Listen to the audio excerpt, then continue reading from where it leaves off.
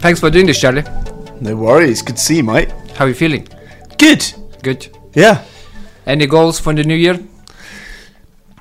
To probably be more patient, but then I say that every year. Yep. I think I'm more and more conscious of my health every year, but I'm also more conscious that you set these big ambitious goals in January and it never happens. And so trying to be more kind when it's not happening, so you can get back into what you should be doing, kind to myself, and also more realistic. Yep. That comes with age, isn't it? So, introduce yourself, Charlie. Let us know who Charlie is. Who Charlie is? Well, I'm Charlie de Russet. We know each other because we worked together and had a lot of fun building exciting stuff on this topic today. Yep. But I'm a 3 times founder. I founded a company in the publishing sector, sold that to DMGT in 2013. I've got a digital agency with a management team in place. And early in 2023, I sold my innovation management software company to Wazuku, where I'm now their chief innovation officer. Nice. That was an interesting journey, rightly mentioning. Idea drop, I love that. 4 years trying to figure out what innovation is on a big scale, isn't it? So, with all the guests in the show, we kick off with this question. What do you think, in your mind, is the main thing or the most important thing towards the tech growth? The most important thing to a tech company's growth probably is the lowest common denominator are the brains within it. That's a mouthful. A little bit more explanation. Let's think about it. So what's the thing that you must have to make something work? And that's the right composition of brains. Those are complementary skills. And then what do those skills look like in a startup? Let's put it like this way. What's the formula to success? I definitely think hard work. Like, I don't think that you can remove hard work. People that go work smart, 4-hour week. I'd love to know how they did it, because in all 3 situations with me, it was hard slogging, staying out in the extra mile lane. When people were in bed, I was working. You get out where you put in, isn't it? Mm-hmm. So I think hard work's a hugely important thing. And then I think you need to know that revenue is the beating heart of any business. 100%. So leaders need to understand how to sell. And selling might not be, hey, I'm selling you this carton of crayons, or I'm selling you a meal. Selling in your job is a direction. And I think often we forget that, like teachers sell education and nurses sell health. And so business leaders are ultimately either doing internal sales or external sales. So being gifted at sales, I think, is important for any tech company's growth, and having that across the leadership. Internally, selling, in effect, is influencing. It's like you have an idea. How you going to influence people to buy into your vision and just sort of get on your train? So for me, that leads nicely to innovation, right? Which is, in all of these, you have to be creative in a way and come up with something, innovate in all these sectors, selling, tech, in any department within the business, isn't it? You have a deep knowledge around innovation. So how does Charlie define innovation? Like what is in your mind? God, I think you stitched me up there with I have a deep knowledge, and now I'm going to have a really bad definition from it. Well, listen, I think it's allowed to be different for different organizations, first of all. What I would say is that it's really important that you do have a definition for it, because you need everyone knowing what it is in order to be able to do it in your organization. So I like to define it as something quite simple and inclusive. Now, that doesn't work for all organizations, so that's my caveat. But something along the lines of, it's doing something better and delivering value from it. Okay. Or it's doing something totally new and delivering value from it. But in both those situations, the operative is it's delivering value from it. I like a broad definition because it's accessible and inclusive. And so let me give you an anecdote. If I'm a big organization and I want to harness the collective brain power of that organization to discover the latent ideas that exist within it, if I tell my organization I only want big, radical, disruptive ideas, there's a huge barrier. There's like, gosh, is my idea radical? Is it disruptive? Like, am I smart enough? Am I intelligent enough? So you're narrowing your pool of what could be fabulous, disruptive and radical innovations by not making the barrier to entry much lower and remembering that there's tremendous value in, hey, this process could be X times more efficient if it was this. And if you get people comfortable with much easier ideas that deliver value, where do I put them? What happens with them? Hey, my leaders invest and they support them. Then you're building confidence for them to have those more aha moments that might change the game, might find you a new market or a new product application, etc., etc. Okay, so I picked up on a couple of things here. The types of innovation. So you mentioned disruptive innovation and a couple of them. Is there like a real definitions of types of innovation, continuous innovation? That's what we did with Idea Drop, isn't it? Yeah, I think that, yes, there is. I think that continuous improvement is, a lot of innovation teams will say that's not innovation, and strictly speaking they're right. Strictly speaking, in an innovation team it's something totally new and radical that which doesn't exist before, isn't it? Mm-hmm. Okay. And so what we were trying to do, as you know, at Idea Drop is be broader than that and be interested in any idea that could deliver value, and that by creating an ecosystem of trust, that ideas that delivered value would go to people with budget and resource and something strategic to deliver, and invest in those ideas if they were strategic and there was a need there. Okay. And then we would fish out from creating that ecosystem the more disruptive and radical ideas. So I think again, like, I don't like as you know, to get caught into definitions. Yep. Because I think it's important that an organization defines language that's right for them. Yep. Hey, innovation for us is purely like technology, and that technology has parameters as well. It needs to be SaaS, or it needs to be hardware. It's not a solution for everybody. Or it's a science, Yep. you know. Yep. Hey, Yep. it's got to be a drug of some kind. Okay. So if everybody defines their own way of innovating, which is fair, all businesses have different contexts. You know, for some, if I'm a huge business, I want some radical ideas because, you know, I'm competing at the level of the whole global market. If I'm small, I don't know, 10 people business, you know, innovation for me is probably going to be just improving my processes or, you know, some hiring processes. Is there an element in all of these which is undoubtedly applies to everybody when it comes to innovation? So one thing you said is delivery, right? Like first you come up with idea, then how do you make that happen? So I feel like it doesn't matter how you define innovation, delivery will be part of everyone's lives.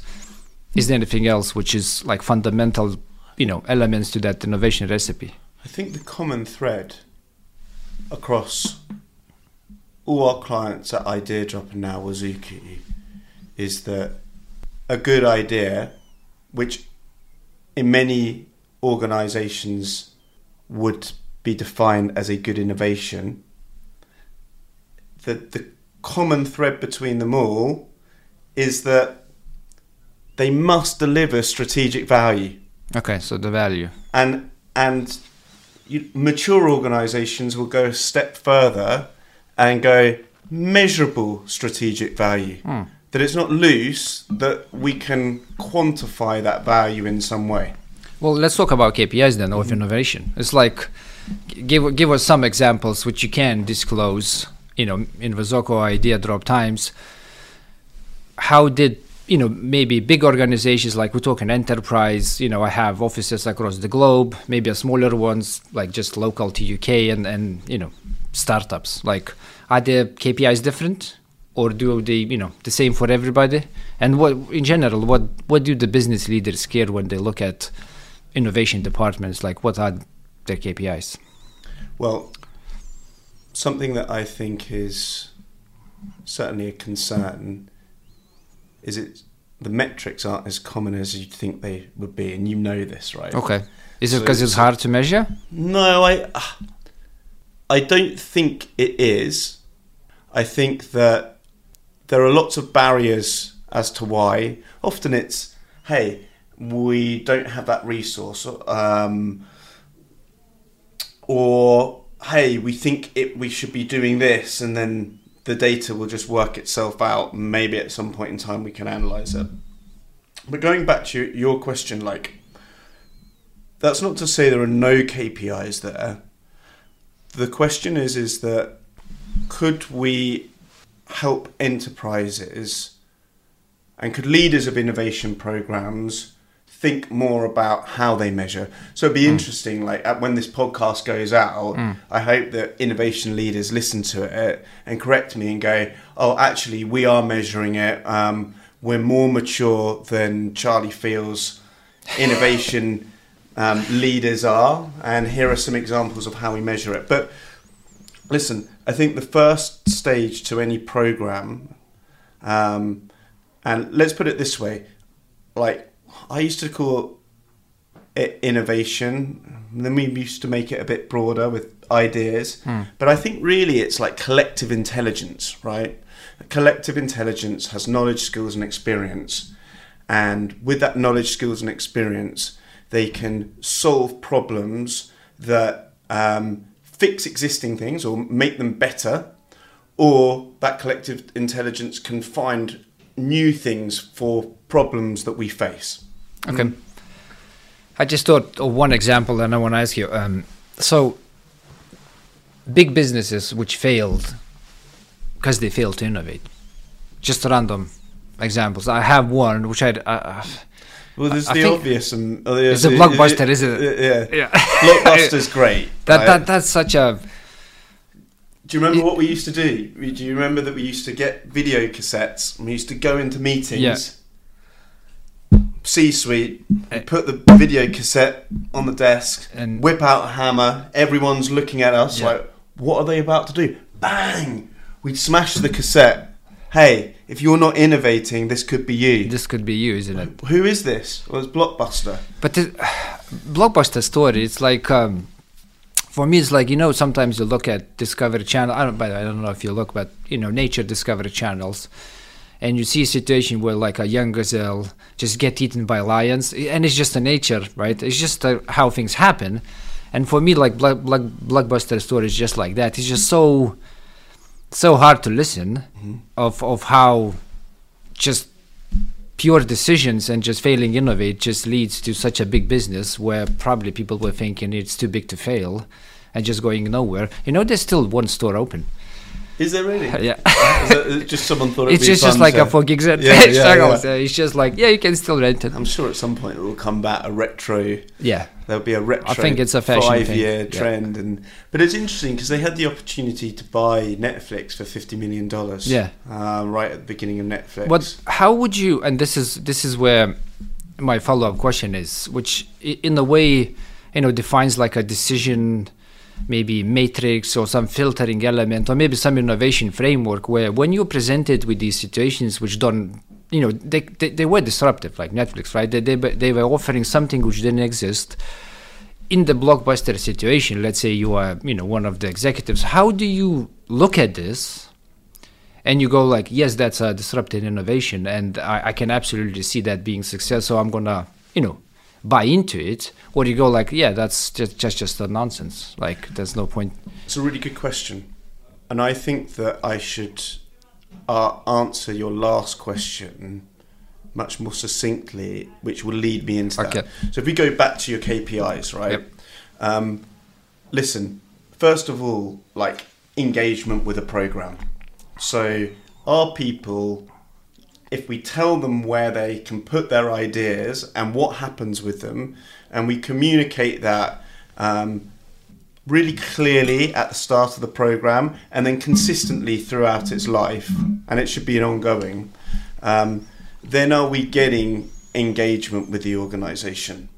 Predominantly, you'd think it would be ideas, but as we learn, not everyone's an ideator. It's like, actually, you have a lot of ideas, and often you'd say, hey, I've got this idea, and that would stimulate in me, yes, I love that, and have you thought if we could do this? And suddenly you have this ecosystem of collaborators that are enriching that idea, so that when it comes to evaluating, so someone with knowledge, skills, experience, that an analyst that reports to someone with budget and strategy and that needs to invest in these ideas, qualifying it, it's in a lot more finished format for that analysis in order to be assessed correctly.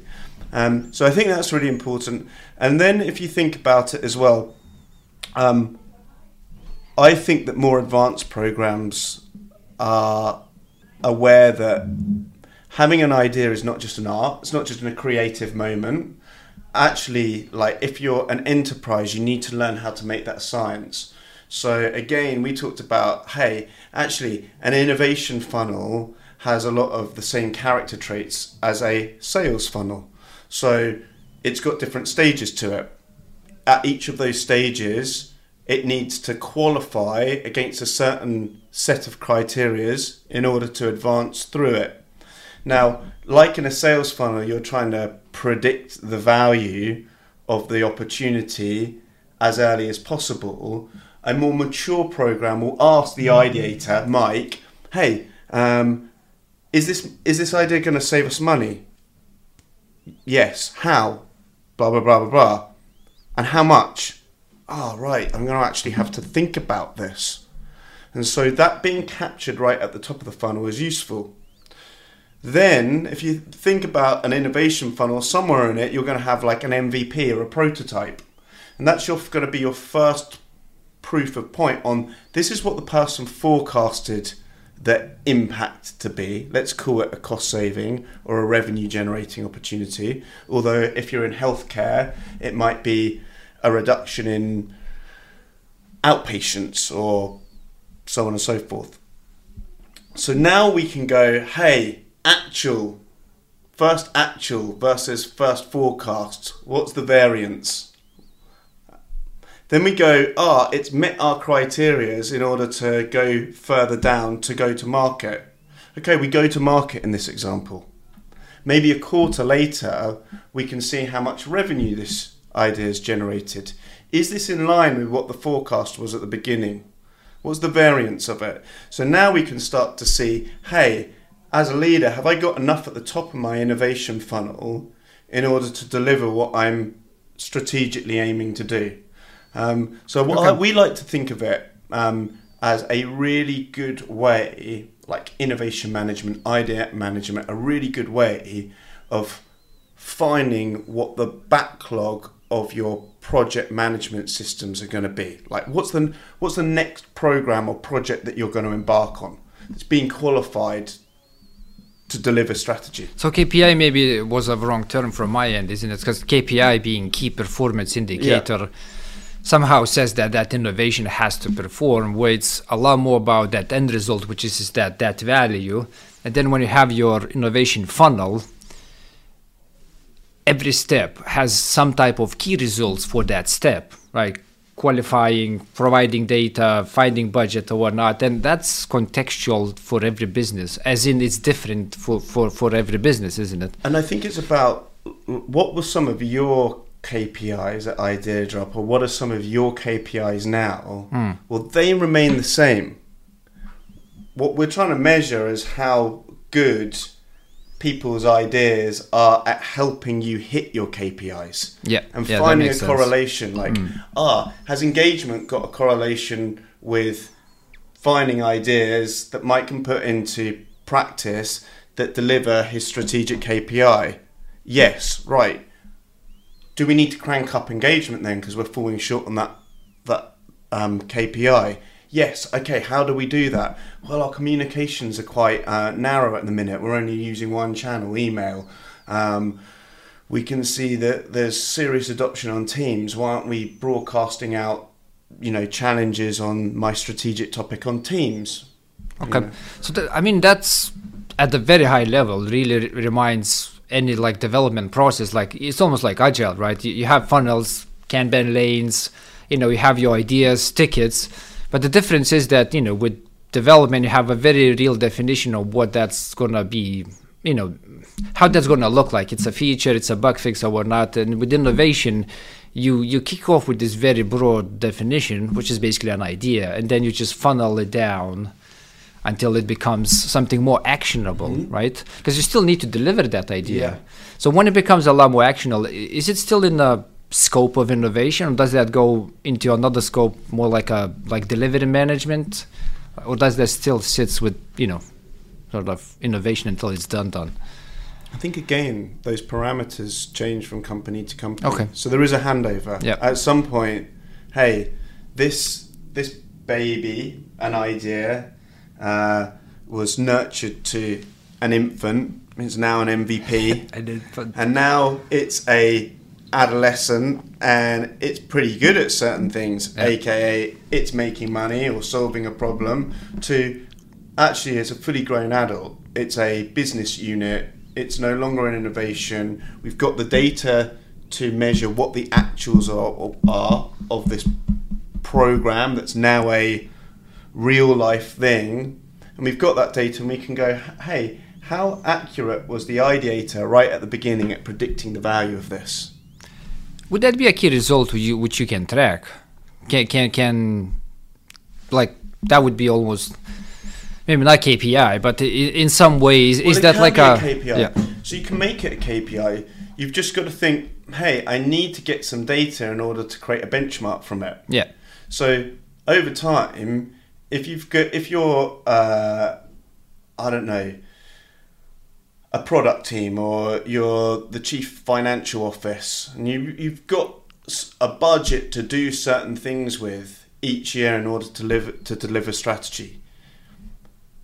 Sadly, more businesses than not are solving problems at the top of the hierarchy. They're bright people, they've earned the right to have ideas and solutions, and they invest in a small population of people's ideas. Now, what's the danger of that? Well, this small population of people are often far from the customer, they're far from the pain point, they're far from the opportunity point. And so what we believe, and at Wazuku, we have a challenge-driven methodology. So it's like, actually, as leaders, we want you to be really thoughtful at designing a problem in a really accessible and thoughtful way. Give context, give any data that you can in that context, and now broadcast this out to perhaps not just your employees, perhaps it's your suppliers, perhaps it's your customers, perhaps it's all three. And then now you're going to really see a reservoir of opportunities that might deliver your strategy, and probably will deliver your strategy much better than your normal way of doing it with just a population of a few. Okay. So that for me is almost like innovation strategy, innovation process, or innovation framework, which let's talk about this, but let's go back to the Blockbuster. Yeah. What would be your way of coming in the morning, right? So that would be data. You would. I think that if you start to do some of these things, right? So if you start to measure your effectiveness at funneling a lot of ideas down into a few that deliver strategic value, and you do this continuously, you're going to start to have data. And that's data. But you don't know that data. Sorry? You don't know that data because this is like, it doesn't exist. So you are Blockbuster exec, you come in the morning, you have all this enterprise spread across the whole, America. I don't know how much shops they had, but it's in hundreds. Like, you don't even think of threats. of disrupting innovation in that sense. And someone comes in and goes like, here's a Netflix. They're going to rent movies online. Like, how do you know that that's a proper innovation? Like, how would you assess that opportunity in such a Do you not? way? Because you don't have any data at that point. They likely maybe have like 10 customers, or whatnot. I've Probably really missed more. these conversations, by the way. Yeah. So I'm going to politely disagree with you. I think they did have the data. Okay. Otherwise, they wouldn't be looking to raise the money or sell the business. Well, I think that Blockbuster, if they didn't have analysts looking at what the internet would mean to their business, that's a catastrophic management failure, and I think probably too unlikely for a business their size. So we've got to assume that they started to understand, hey, content such as film is able to go online. Yep. The volume of people using the internet is rising exponentially. The speed of the internet's getting faster and faster. Look at how it's growing. Yep. And so for me, I think it was probably arrogance. It's probably like we're so big, you're so small. It's the too big to fail mindset. Yeah. Hey, we're too big to fail. But we've got everyone's a member. And so it's like that kind of arrogance lets them think that this won't be a problem. I think as well is that if you're in that analog world, you might have a few digital experts in a business that size, but in the layers of management, it's like, how good were those layers of management at elevating that voice up? So again, you think about platform, you think about going back to IdeaDrop and Wazuku. Yeah. You often, in organisations of more than 1,000 people, C-suite need tooling that allows them to have antennas into all the knowledge, skills and experience of their organisation. So maybe, just maybe, if they would have some type of innovation software at that point in time, they would have launched a challenge, which basically went like, how do we go online instead of looking at buying a Netflix, and some employee from, shop number 25 would have been, here's what I'm thinking, and that would be pretty much like a Netflix business module. In theory, right? Love it. And all the challenge might have been, instead of one challenge, it could have been 10 challenges on the topic. How do we think the internet's going to affect our business in the next 1 year, 3 years, and 5 years? What companies on the internet do we find interesting to our line of business, and why? And how could we partner with them? So it's all this kind of like... Can you launch that to your clients? Because, Blockbuster-wise, they probably had, let's say 500 to 1,000 employees, but the client base was the whole America. Can you go to every single person being the client of Blockbuster and go like, Today, hey yes. guys, do you want to see this online? Today, yes. Today, yes. Yeah. Back then, how would they have done it? Email, written letters? That's probably expensive, isn't it? So maybe they would have done it in store, had some kind of like in-store survey. Yeah. But, terminal, incentive, free rental. It's good to be retro, isn't it? Well, but today that's possible, and it's encouraged. It's like the voice of the customer. 100%. And again, how do you integrate the voice of the customer with the knowledge, skills, and experience of your own people? Okay, so let's drill into that. So we got innovation strategy and we got innovation process. Which comes first? So let me give you context. So I'm sitting and I'm like, do I create my business strategy first and I go then, let's, put some innovation into that strategy, which just becomes like some type of definition that we need to have innovation, or do I think about innovation first and I go like, this is how we're going to do innovation, and then I sort of spin the strategy around? It's like, is it a chicken and egg, or I'm just misunderstanding? No, I think that I would always start with strategy, right? Because strategy makes you think about the process. Let me give you an example. Yep. Like, strategy's about thinking what you need to do to get somewhere. So first of all, like, what is it that we want to do? We want to discover a ton of new products that we could spin off from this core technology or this core drug. How could we repurpose this drug to deal with other illnesses in the world, right? So I think starting with the strategy, then it allows you to start to think, well, who would know how to solve this? Audience. You know, we could have a really good process, but if that really good process isn't in front of the right audience, then it's not going to be there. So strategy makes you think about the audience.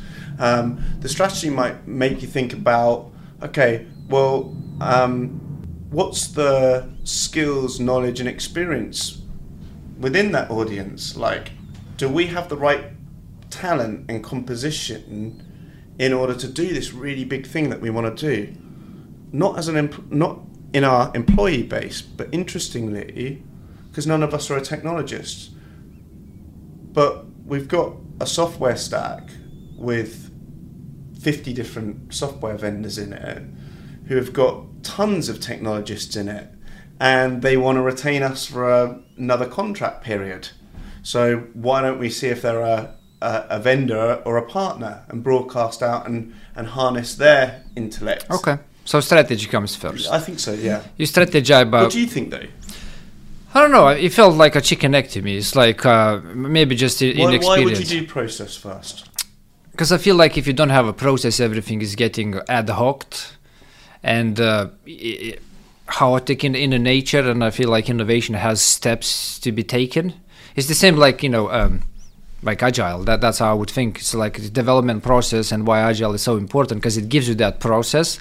It has its flavors depending on the business size, team size, but it's a process which you can take and sort of run with it, and you can expect some predictable outcomes of it. It comes with the measurables and all that stuff. So I feel like when I think about innovation, I would like to have innovation process, and I would know that's my process to some extent, right? And then I would go like, I'm gonna do this, and then because it has predictable measurements, I can go like, that's how I'm gonna influence my strategy, and then it's, or maybe it is a strategy like you said. Maybe I go like, I'm gonna go after this, and I think that it's a component of your strategy. Okay. So it's still... So in the strategic framework, yep, you've got to think about the process in which something's going to find a light bulb moment and turn it into something that you can ship, okay, that delivers strategic value. Okay, so let me maybe rephrase this. Is there an innovation framework? Like how you think about this, maybe how Vazoko does it for different businesses. Is there like an actual framework where you give to businesses and go like, you do these steps, mm-hmm, and that's how we run innovation. We know that because maybe we are academic about it, maybe we wrote some books, maybe blog posts, maybe we did that for like many years, and we know that works. Like, is there a defined framework, or is it just literally different to every business? There are loads of frameworks, good frameworks out there, that a good software can be configured to deliver. So by configured, I'm talking about, yep, hey, rather than just being a free text field, when I ask someone to give me their idea, let's think about a numerical field to predict the value of something so we can report on that. Let's think about radio buttons, because it's an either or, option, but we want to collect data on that. So, probably funnels as well, I would imagine, like the configuration of the funnels and how you just sort of push the idea from left to right, and what do you need in every single stage, isn't it? That should be configurable as well. The criteria. Okay, so is that what Vazoko does right now? Is like when you think, whatever is your product, is that where you're coming from? Is that you give that flexibility with the tech, and then when it comes to setting the framework, it's more about talking with that every business. Mm-hmm. And going like, how do you? We have a standardized framework, which I'll talk a little bit about. But often we're speaking to organizations that have already adopted a framework. So the first thing to acknowledge is that there's lots of good frameworks out there, and frameworks need technology in order to harness all the data that comes in from it to be able to systematically do something with it. And they're also useful for doing things like clever engagement, right? Software can engage with, a software can integrate with Microsoft Teams or Atlassian Jira and so on and so forth. Save time, all this, but it's important. Now, our framework we call a challenge-driven methodology. And so we say to people, hey, if you're new to this, quite often they'll be like, oh, we know there's loads of good ideas lurking in our organization, and we want this to be the home for ideas. Okay, there's not enough why. There's not enough what's in it for me. There's not enough, how is my idea right for this? Am I going to embarrass myself? And so challenge-driven methodology goes, okay, right now across the C-suite, you've got a strategy to deliver. And each of you within your own division of the C-suite have very specific parts of the strategy to deliver. And you're given budget and resource to hopefully overachieve on that at the end of the year. So then it becomes a case of questioning, what's stopping you doing that today? What opportunities do you think there are to do it better? And so you start to have a discussion, you start to go into what's the problem or opportunity, and let's not think about solutions like clever people often do. Let's solve this. Instead, let's really frame what the problem or opportunity is in a way that we can broadcast out in a meaningful way that gets Mike to go, this is a question based around Laravel and efficiencies, and I love the Laravel framework, and I'm constantly finding efficiencies in the way I work every day. Like, this challenge resonates with me. Oh, and I know that it's strategically important because this is being incentivized. The leader, the CTO is actually offering a £1,000 prize or some tech, or it goes to a certain number of points to my performance appraisal. I know this is important to them. And also, not only have they put the challenge on the platform about this, I have heard in all my stand-ups for the last 6 weeks being pointed to this. There was screensavers for a week that were pointing them to this. So it's like, okay, how important are these things? So our framework's all about what's really important to you. How do we make that accessible and broadcast it to an audience that can give you solutions to it? So the channel-driven framework, is that... Challenge-driven. Sorry. Yeah. Challenge-driven framework. Is that... It came to be from experience? Like, trying different frameworks? Because you mentioned in the beginning, let's acknowledge that there's multiple frameworks, how you can drive the innovation. So the challenge-driven one, is it because it's easy to implement and it delivers the value? Or like, why it became the framework, Vozoku got built around? I think that it's like we talked about earlier. Like, I like a broad term for innovation. Okay. Because actually sometimes something starts off as an idea. Okay, hey, what do we do in our life? What's intrinsically human? Hey Mike, I'm at the pub with you. Hey Mike, I'm trying to build a garden shed. I got it from B&Q. This is missing from the box. This is missing from the box. Been struggling all afternoon with it, and I'm going to be in trouble if it's not built by the date. So what do you do? I've just given you a problem. You sit there and you go, do you have this tool? Yeah. Have you thought about this? So it's intrinsically human, isn't it? Yeah. To kind of like, if we go, hey, there's this problem, or equally, okay, if I go to you, hey, there's this opportunity. It's within sustainability, and it's this. You go, oh, I see that too. What about if you did it? What about if you did this as well? And I go, So it's a framework which basically naturally plugs in everyone's minds, because it's just how the human mind thinks about progressing things forward and innovating around problem space. Exactly. Okay. And then so I think it's something that you'll see in a lot of good frameworks.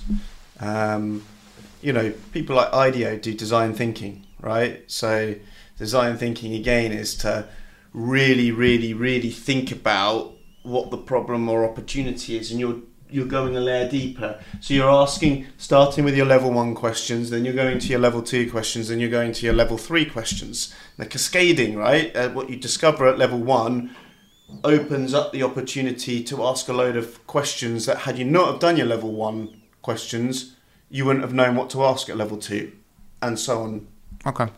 So let's talk a little bit about innovation management. So let's say, I got a few ideas in the pipeline. I'm a stakeholder of these ideas. I worked hard. I created some challenges. I got some ideas. I like them. So I want to get them done, right? Yeah. So that's likely not going to be a process of 2-week sprints or 4 weeks and it's done. It might be that it's going to be running for half a year to a year. How do I manage that process?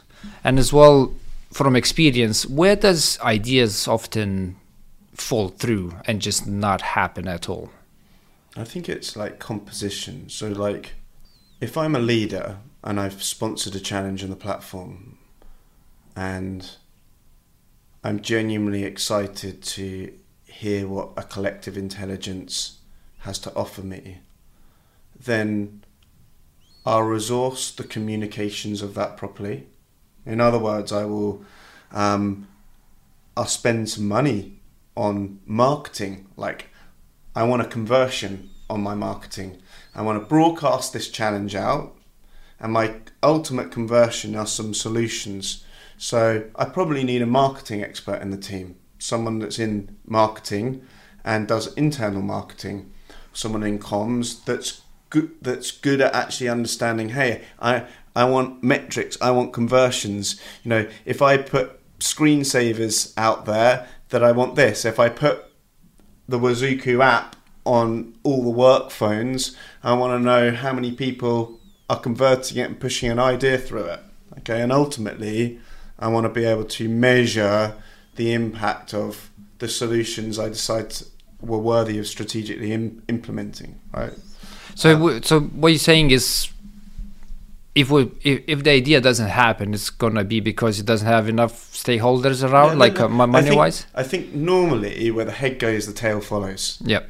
So, without a doubt, the most mature organisations at Wazuku have challenges where there is a clear sponsor that sees themselves as an investment manager. So I always like this analogy when I'm speaking to leaders about innovation or ideas that could make a change. So you're not really that dissimilar to a hedge fund manager, right? You've got your criterias of what you can invest in, what's relevant, what's not. And you've got a budget that you're expected to get a return on in order to be a good leader. Well, that's the same as an investment manager. And so what does an investment manager need? A good deal flow. They need people out there going, have you seen this? Have you seen this? It meets the criterias. This is doing something really interesting here. And the investment manager goes, yeah, I like that. I'll have some of that. I'll invest in that. It's a good analogy. I mean, all the investment decision, or not investment, all the hedge fund managers, I would imagine, needs ideas to actually go in and chase, and it's all data, isn't it? It's how's the unemployment looking, how much liquidity in the market, what was the disruptive. We have semiconductors right now, right? Mm-hmm. NVIDIA, AMD, all of these companies doing so well. That came from somewhere, but someone should have likely predicted that. So you want to have people, and they have parameters too. Yeah, right? Exactly. Yeah. So hey, I'm a fund that can only invest in companies over $1 billion in market cap, and they have to be in new energy, right? I'm a CHRO. I can only invest in ideas that improve culture, improve retention, so on and so now I'm narrowing what I'm looking for. I've been given this amount of money, all right? I've got this much money in the fund. My fund needs to grow this much by next year. I've got to improve my metric from here to here in the next year. There's similar time periods. Bringing back to the management. So effectively, it's going to be your challenge. It's going to be your ideas, and you're going to be the driving force behind it. As long as you have a backing from C-suite and you have some budget, likely the ideas, goes forward. So there's no rule of thumb when it comes to idea management to make see them happen. So like a common mistakes people could do in the most. So I think it starts with that. Where the head goes, the tail follows. So let's find a good challenge sponsor. Because if you have a good challenge sponsor, they're going to resource that team properly. And the team that's needed is, first of all, how big's the audience? Because if the audience is 500 people, it requires less resource than an audience that's 50,000 people. If the importance of the challenge is life and death, the resourcing of it needs to be different to if it's actually, this could make a meaningful contribution, but I'm going to lead lots of meaningful contributions, right? Okay. So, but then that team is a communications expert. It's normally someone. There's normally a technical person. We tend to find technical persons about integrations, like they know the governance that sits around the technology stack.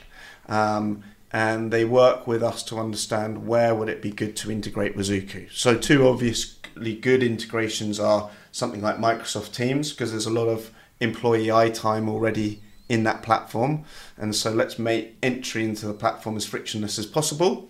And another example of a good integration for an IT stakeholder would be Jira. Hey, we've now qualified this idea. In order to get it up and running, it's now a project that involves a different bunch of people. We're building it now, right? We're delivering it. Okay, it goes to the delivery team. And then you've got another group of people which are evaluators. So, hey, if I'm a leader, it's unlike of even 500 people. It's very unlikely that I'm going to be able to analyze a volume of ideas. So there's a few ways to do it. One, you can pass part of the evaluation to that collective intelligence. You can do things like up-down voting to give a first stage evaluator an idea of what the collective intelligence thinks. I like it, I don't like it. I like it, I don't like it.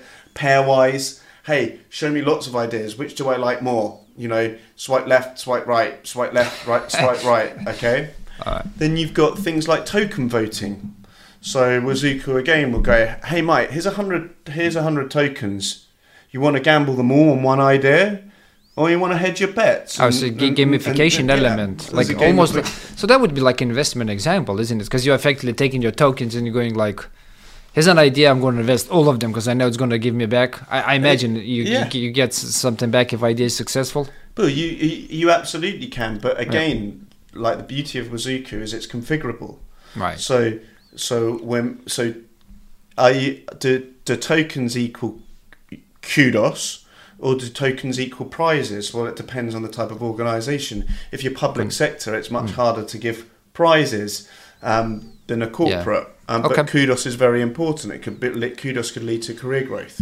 Why do businesses come to Wazuku or similar innovation companies? Is it because they think about sustainability? And they go like innovation for sustainability. It's like what's the driving force for businesses to basically go like, oh, I think I need innovation management platform.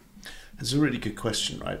So it goes back to, I said earlier on, I said to you, I think your question was something like, what makes a successful tech company? I said the lowest common denominator, people. Okay, but probably after people, it's their ideas. So normally why people come to us is that they're a leader within the business that's aware that they don't have good antennas into the intelligence of not just sometimes it's just their employees. Sometimes there's really bright leaders that go, I'm not listening to my employees well enough. I'm not listening to my customers well enough. I'm not listening to my suppliers well enough. And here's a really cool thing. At Bazooka, we've built a crowd of 750,000 problem solvers, Mike. So we have relationships with all the world's top universities. So a lot of those 750,000 people are PhDs. Then we went through a wave of creating relationships with incubators and accelerators. So there's some of the most dynamic, forward-thinking, radical, disruptive thinkers on the planet on this platform. So then there's also people wanting to do open innovation. Hey, we want to hear beyond the skills, knowledge, and experience that our potentially biased population have. They're very zoomed in on this. Maybe if we took it outside, we get a whole different view on this problem or solution. So it's normally people that know that they're not harvesting ideas well enough, and they're like, okay, Bazooka is really cool. Okay. Like, we can harvest ideas to deliver strategic value. I can definitely see that. So how is it important for an entrepreneur to have that spark of being an innovator at the same time? Is it almost like you have to think like that or have that somehow baked into your mind, or is it just not necessary? I think that it has something to do with your first question, which is define what innovation is. So by my more broad term and more accessible term, it's very important. But if you had someone who said innovation must be radical or disruptive, then we'd lose a lot of the entrepreneurs that are out there. Because the majority of entrepreneurs out there are going, hey, turn the screw on that a little bit, I can make it better, or that there's not a lot of players in that market, there's definitely room for a few more.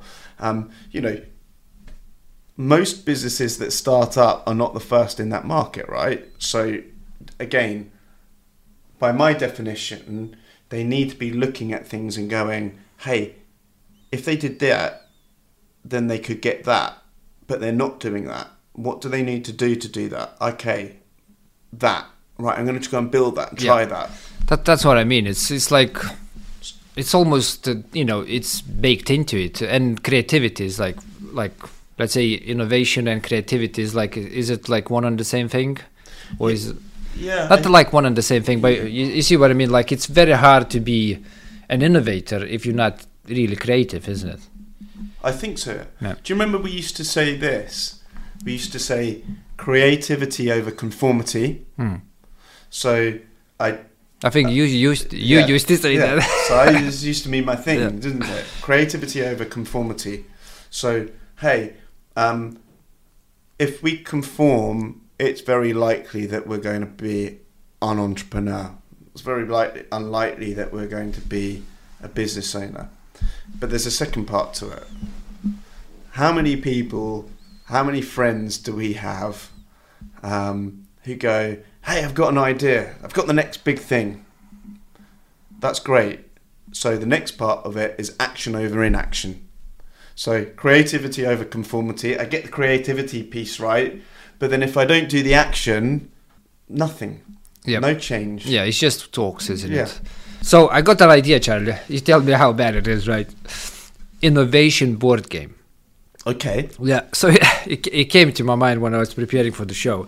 So if you have a framework and you have a way you're doing innovation, and that framework really applies at the broad, scale, framework or process, in theory, right, you could gamify it, especially if you have some, KPIs or key results around that framework, and you could create a board game, right?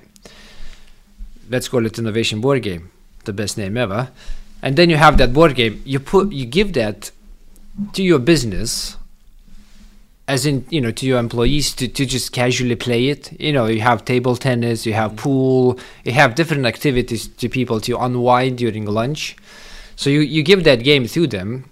So effectively you're giving them an ability to learn how the business runs innovation in a very fun way. How bad is that idea? Why is it a bad idea? I don't know. Why are you phrasing it like that?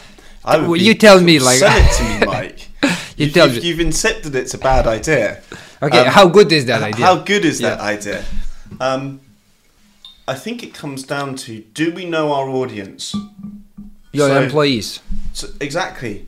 So what works in one organisation may not work well. Like, I love board games, so I'm excited. I'm like, okay, is it going to be a grid system? Is it going to be free flow? What I love the idea. Well, think about how you do Vazoko from technology perspective, right? You got the challenge-driven innovation. It's all the same thing, but it's in a board game. Mm-hmm. So I think that what I've seen from a data point of view is that different gamification techniques work totally differently in different organizations. So for instance, you know, I know that going long or going short on an idea was something that was once looked at in innovation teams, like going long or going short. So like it's that financial, like the markets. I'm going to go long on a stock, or I'm going to short a stock. Okay. So everyone remembers the film The Big Short with Brad Pitt and Christian Bale in it. So saying short on an idea, you're saying this idea sucks. This idea sucks, right? Now I love it, right? I come from a hedge fund background. I'm like, this is so cool. Like, I would play this right now. You know, I'm going to be able to accumulate loads of credits in this long short game. I'd probably be terrible at it, right? But so I think, Mike, is there a market for it? I think board games are awesome. I honestly think, I mean, I wasn't, and then I got 2 kids, and now I'm a full full board game guru. You know, I got like all shelves of board games. I think they are very good, you know, spend of time. They're great for social interaction. Exactly. Hey, in the short answer is yes. I can see something like that working in lots of organisations.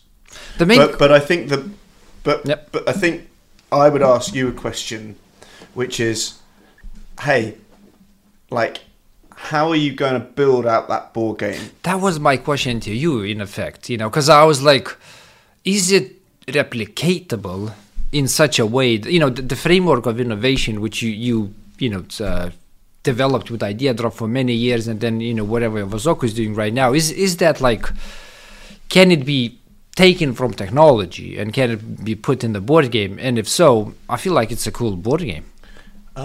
Yeah, I think you probably could.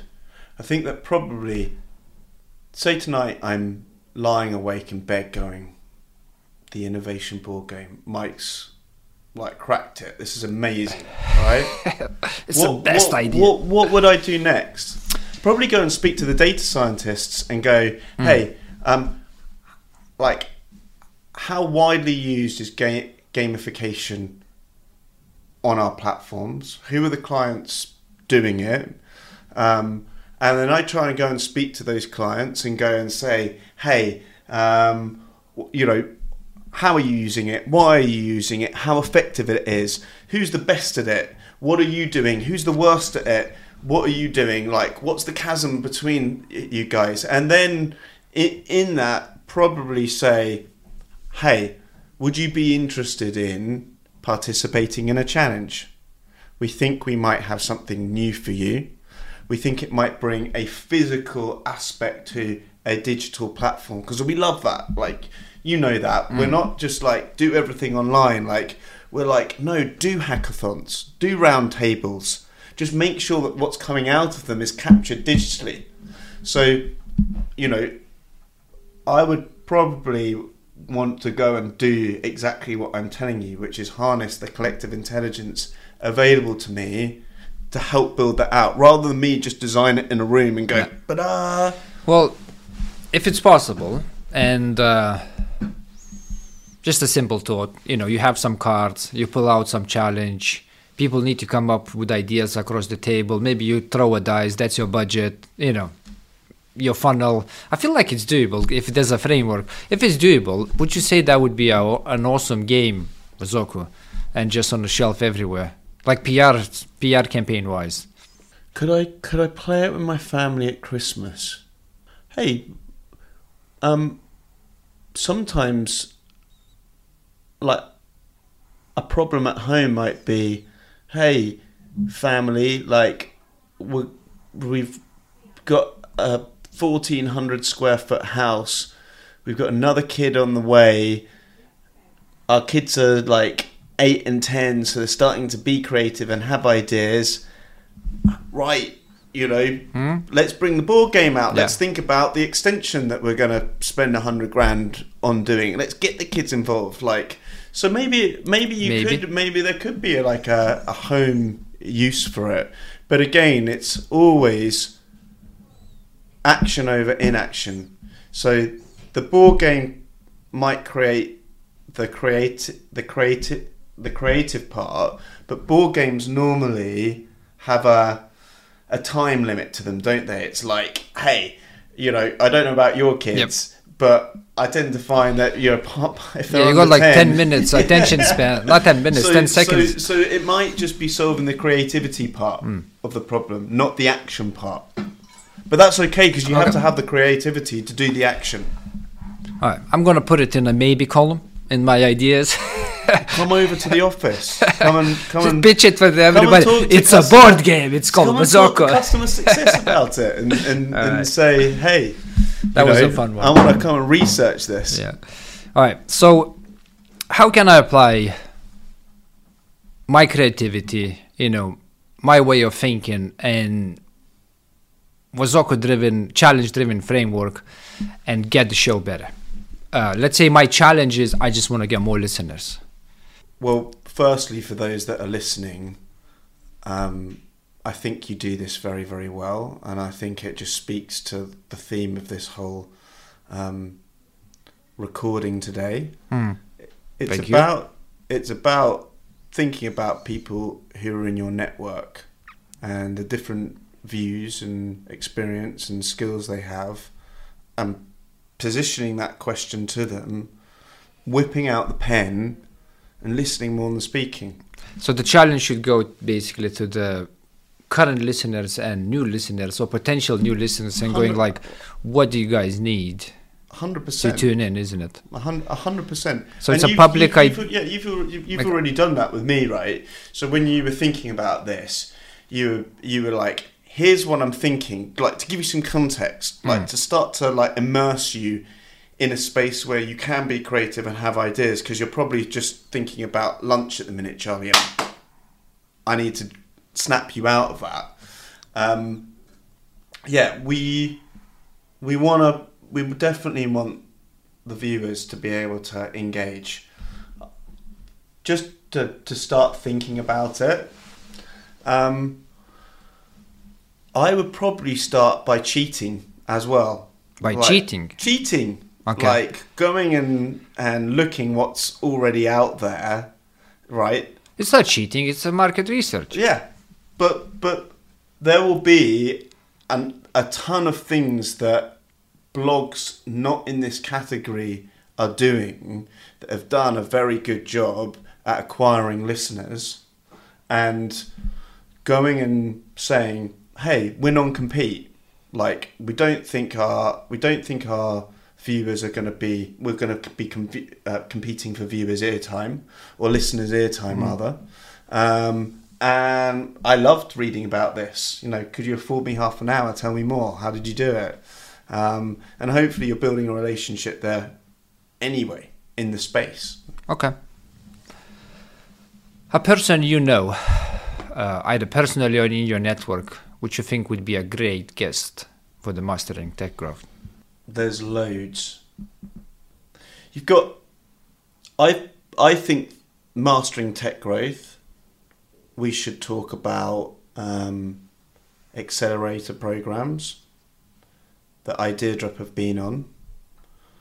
I think the people that run those programs are incredibly interesting, because for every cohort they're often scouring through 1,000 different decks and thinking about big thematic topics that are going to affect the human civilization over the next 50 years. And so I won't name drop them here. Name drop them. I need to have a name to bug someone, right? I won't name drop them here because I think it's worth us speaking about them. But for this, certainly some of the programs that we went on, like I think Swift Scale was incredible. PwC was good. Microsoft programs good. So yeah. Someone from those programs. Yes, someone from those programs, and we already know them. So we just, I think they'd be fantastic to have on here. The other thing is like some of our venture capital network, right? So again, VCs are at the forefront. They're understanding markets and where there's a need and who's doing something in that market that's exciting and different, and are they the type of people that can figure out complex enterprise sales from tiny company and scale all the way through that. Like you mentioned sales, I mean, the blood flow of any business is still cash flow, and sales is just, it's what drives everything. So we need to have some sales people on the show to talk about just inorganic growth. Again, maybe VC growth. If I was to name check one of the best sales people that I know that I've gone to speak to, and I will name check this guy because I don't think he'd mind, is a guy called Jason Crean. My brother works in sales at Gartner. Long story short, he won a place on Gartner's Winner's Circle program. It's like the top salespeople go away on a fabulous holiday and they can bring their partner. It was in Australia. My brother didn't have a girlfriend. I said, hey, I'd look good in a wig. Let me come along. He said, scrap the wig, come along. And that's where I met Jason Crean. Jason Crean was on stage, young guy, at the time of the Sydney Opera House. So that's where they were doing the presentation. And I got to know him over a few days. And I was like, this guy really, really understands sales incredibly well. Anyway, he's gone on to do some incredible, be a part of some incredible sales organizations and worked his way right up into sales leadership. He sounds awesome. Last time I caught up with him, he was at Zscaler. Or if you're English, I know Zscaler. It's Zscaler. It's a publicly traded company in cybersecurity, isn't it? And it's one of the best sales organizations. Yeah. Beat. And he would be fantastic to. I mean, I'm not arguing they're good at sales, but cybersecurity as an industry in general, I think it's one of that where it's easy to beat expectations because it's just a lot of money flowing into that sector. That being said, though, there's a lot of cybersecurity companies out there going myths. It's getting saturated, isn't it? Companies like Zscaler have got the right composition of team. Do you know how many quarters in a row they're doing beat? I was following them last year, and listen, it wasn't a great marketplace for tech, and they were doing beats. Okay. Consistent beat. I wouldn't mind betting. Okay. That they're still consistently beating. Well, let me see if I can get him. If I will. Yeah. It's going to be your referral, which is awesome. Thanks, Charlie, for doing this. See you soon, Jason. We'll see you soon. Thanks for doing this, Charlie. Thanks. All good. Cheers.